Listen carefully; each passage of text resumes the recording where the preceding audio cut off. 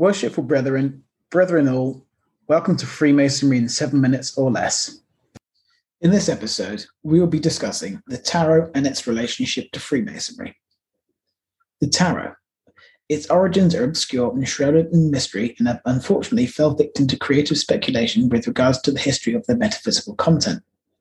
Modern tarot cards descend from the Marseille Tarot, which was based on playing cards used in the Renaissance game of Tarocchi, a trick-taking game similar to the modern-day game of bridge or whist. These cards were in turn most probably inspired by the Mamluk playing cards, themselves derived from Chinese money cards. It was when these highly ornate and decorated Mamluk playing cards reached the courts of Renaissance Italy that artists sought these as a medium of artistic expression, using them as a way of communicating in miniature form the complexities of allegory encoded in paintings by the great masters of the time. Whilst it is historically unclear as to why, perhaps due to the widespread numerical illiteracy, a fifth suit was added, the trumps or trionfi as they are known in Italian. The most probable reason is to visually correlate progression through the trumps to the poem I Trionfi of the great father of the Renaissance, Petrarch. Visual depictions of the scene in this poem can be found in beautiful illuminated manuscripts, which can be found online. The imagery of this poem was also expressed in fresco form, painted on the walls of the Palazzo Schifanoia in Ferrara, built by the House of Este. In the Hall of the Months, Cosimo Chura's purely pagan cycle of the months presents the cycle of the year as an allegorical pageant, with the appropriate Olympian gods presiding on their fanciful carts drawn by the beasts proper to each deity, with appropriate personifications of the constellations of the zodiac. It is these simple but highly allegorical processions of scenes that are important to the history of the early tarot. Tarocchi cards would make their way to France most probably when the French conquered Milan in 1499, where the patterns became somewhat standardized to become the Marseille pattern that is used today. This is also why we use the word tarot rather than the Italian tarocchi.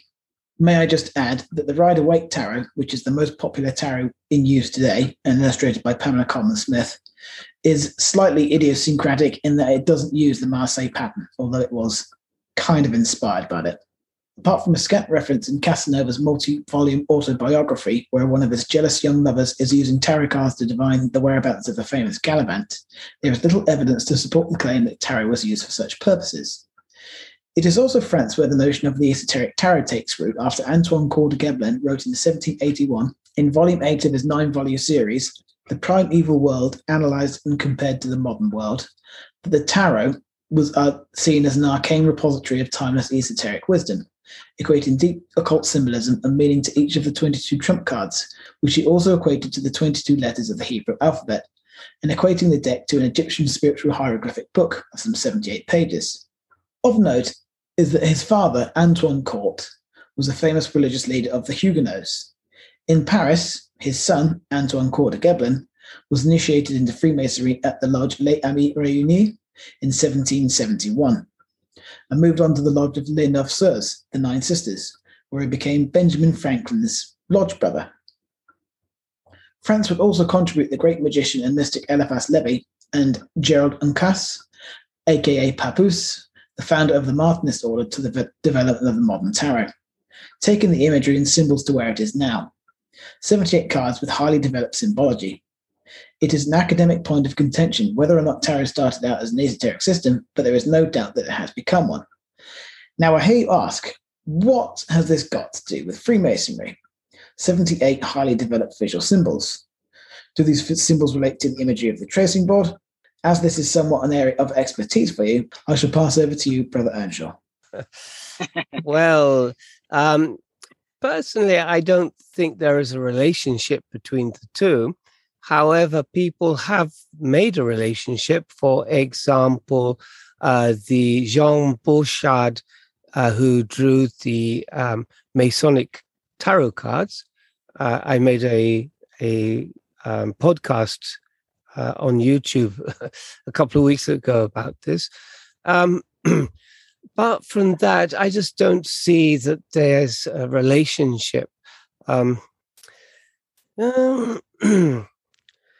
There is a similar story that the Freemasonry, you're going through steps, 3 steps, and you're trying to improve yourself and learn as you go.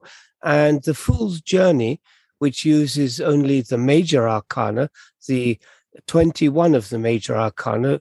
The Fool is set aside, and this 21 cards can be laid out in a way that he's going through a 3 passageways or 3 short journeys to improve himself, to enlighten himself. Mm-hmm. But the actual symbolism is very different from Freemasonry. So I find it a little bit difficult. I've just recently thought about making a tarot card that includes Masonic symbolism, but I think I'll have to wait a year or two on that one. Yeah, sure. Well, you wrote the book, The Tarot of Revelation. Yes, which is available online. Thank you. The tarot, if anybody was interested, the tarot certainly does encode some esoteric symbolism. It's quite obvious. Yes. But whether it's related to Freemasonry is another story. So I would say you need to get up to speed with Freemasonry before you start looking into the tarot. But it certainly is a repository of at least what people were thinking in the Renaissance, whatever was bleeding out of Byzantium or whatever was going on in the minds of the metaphysical speculation at the time. It's interesting to have a look at. And it is relatable in terms of its topic to Freemasonry, but maybe not directly. Also, the other thing is that the tarot cards were expensive. And so they weren't cards that the hoi polloi would have to play in a pub or something like that. So it's only a game for the literati to enjoy. Yeah. Absolutely. They were usually given as wedding gifts because they were so incredibly expensive. Well, they were 78 miniature paintings. So it would have cost the price of, well, it would have been in the millions nowadays to produce artwork like that. Many millions of pounds. Wow. So very ostentatious. Some of them are very sumptuous. So, right. Yes. I think we'll leave it there. We'll leave it up to the brethren to do further research on their own. Definitely. So that just about brings this episode to a close. If you have any questions, please email on the link below. We now part on the square, and we will meet soon. Thank you, and goodbye. Goodbye.